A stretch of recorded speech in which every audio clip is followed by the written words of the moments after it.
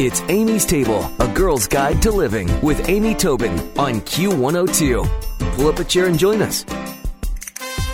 Weight Watchers has an amazing new cookbook out. It's called One Pot Cookbook. And joining me today is Nancy Gagliardi. She is going to talk to us about how we can make our meals in not just the one pot you might be thinking about, but many pots, how to streamline them and make them healthier. Welcome, Nancy. How are you? I'm well, and thank you so much for having me. Well, what a complete and thorough book, first of all, and images that just make me want to go home and make it.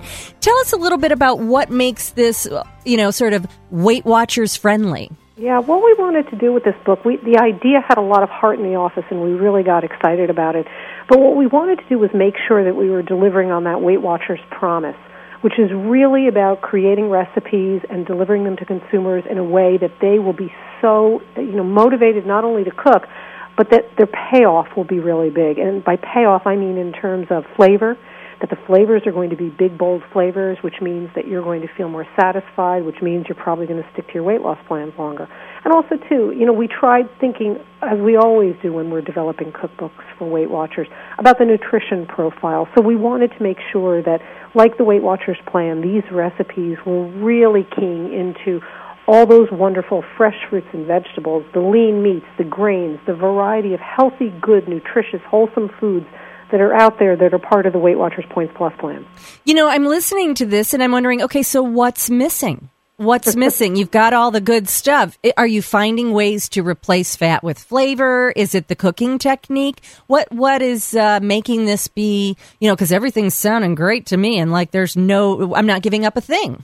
Yeah, it's all of the above. What we wanted to do with this book was we wanted to tap into, what we consider the elements of great recipes, which are the best ingredients, the finest ingredients, and the latest ingredients that are out there. There's some wonderful, really interesting things in your supermarket as well as your farmer's market that you really should explore because it's just going to keep you interested. In addition, the whole kind of idea of the book One Pot, we're not only it's not only about the cooking vessel, but it's about the cooking technique as well. And we've tapped into cooking techniques that really intensify the flavor of a lot of the foods you eat. And we see that it's about those flavors because if you have those flavors, you're going to keep cooking. You're going to be satisfied. Your family will be satisfied if you're making for your family. They'll be raving about the foods. You'll be encouraged to make even more, and it's just a positive cycle that's going to help you lose weight. Oh, definitely, definitely. Well, obviously one of the things you talked about is finding more things at the grocery store and getting to know these new products. And so it does start with shopping, right, and getting the right ingredients. And, of course, then it's the cooking technique, as you mentioned, that can coax flavors out without necessarily having to add too much. But I'm intrigued by Chapter 1, which is when we talk about a one-pot cookbook. The first pot is a bowl. Right. Yeah, and we did that on purpose. What we thought was, okay, so we're thinking through this book. We're thinking through how do we make this a different one-pot book. So we said, okay, we're going to create these recipes, but what are all the tools and the appliances people have in their homes? Most people have a bowl in their home, and most people have what the other chapters are divided to as well, skillets and saucepans and such. So we thought that the best way to do this would be to start dividing up the chapters by all these different tools as well as appliances, and then focus on recipes that could be made primarily in that one pot, in that bowl. So that opening chapter, you're seeing a lot of salads. You're seeing some sandwiches as well, and you're just seeing some things that to me are kind of like the no-brainer things that everyone should kind of have on their mind when they're trying to whip together a lunch or they want a light dinner, or maybe they've gotten home late from work and you don't want to invest a whole lot of time. So you may say to yourself, a salad would be nice, but something with a little bit more heft and meat, not just a green salad. So, we've got like a salmon salad. We've got a recipe in here that's actually wonderful. It's a salmon salad with a buttermilk dressing, a lemon buttermilk dressing. And it's really, really satisfying. And it's all done in one bowl. Throw some, good whole grain crackers on the side, and you really have a good filling meal, whether it's lunch or dinner. It's funny, Nancy. I'm looking at the Mexican gazpacho chicken salad, and I can tell you that when you said satisfying, that is what I see when I look at that gorgeous grilled chicken, the tomato, the cucumber, the onion, and lime gives so much flavor and no fat. But I see what makes this be a smarter choice, and that is it's not drowned in cheese or sour cream or some of the things that, unfortunately, we've all been trained to cover our Mexican food in. Mm-hmm, absolutely. I mean, what we wanted to do with this book, too, was like sort of give people a little tour of the world. You know, a lot of other cultures have wonderful, wonderful cuisines, and I think it's really important for us to start borrowing from that, because that's going to give you flavor profiles that maybe you're not used to. They might be new to your palate. They might be new to your family. It might seem weird at first. You might be using ingredients you're totally unfamiliar with. But, all supermarkets across the country now have such well-stocked ethnic aisles. Yeah, they do. I really encourage people to go just walk through them. I frequently will find myself whenever any city I'm in, any country I'm in, I always go to the grocery store because I want to see, what do you have here and what is this? And this is kind of interesting. And just giving it a try. It's just being a little bit adventurous because, again, you're going to see you're not eating the same thing over and over. You won't get your palate in a rut. You won't get your weight loss plan in a rut, and therefore you're probably going to stick with it. Oh, I love that. And, when you talk about same thing over and over, there is a statistic that the average American family makes basically the same 5 recipes over and over and over. And I would be banging my head against the wall, frankly. Well, the next pot that we are cooking in is a wok. And I love this. Now, sometimes people think there's a lot of oil, a lot of fat needed for wok cooking, but I'm seeing that you are busting that myth. Yeah, no. Actually, the wok is my personal favorite, to be quite honest with you. I'm very, very big on Asian cuisine and Asian flavors, and the wok, to me, is the working girl's best friend, because the fact is that, with a wok, all you need is you prep all your ingredients beforehand. That's the way, you kind of set it up. Mm-hmm. You have to think a little bit and you have to plan, but again, a lot of these recipes, we're relying on pantry ingredients. We're relying on things that many of them you can keep in your freezer. Frozen vegetables, not an issue. I mean, a lot of frozen vegetables have just as good nutrition as the fresh. Or we're looking to ingredients that if you're going into your supermarket, you're going to be on that express lane. It's maybe 1 or 2 items. Maybe you're buying your fresh produce or you're buying your lean meats. And then again, the wok on the fire, a little bit of oil or broth. Broth is a great unknown that no one ever thinks about in terms of using when you're sautéing something or stir-frying something.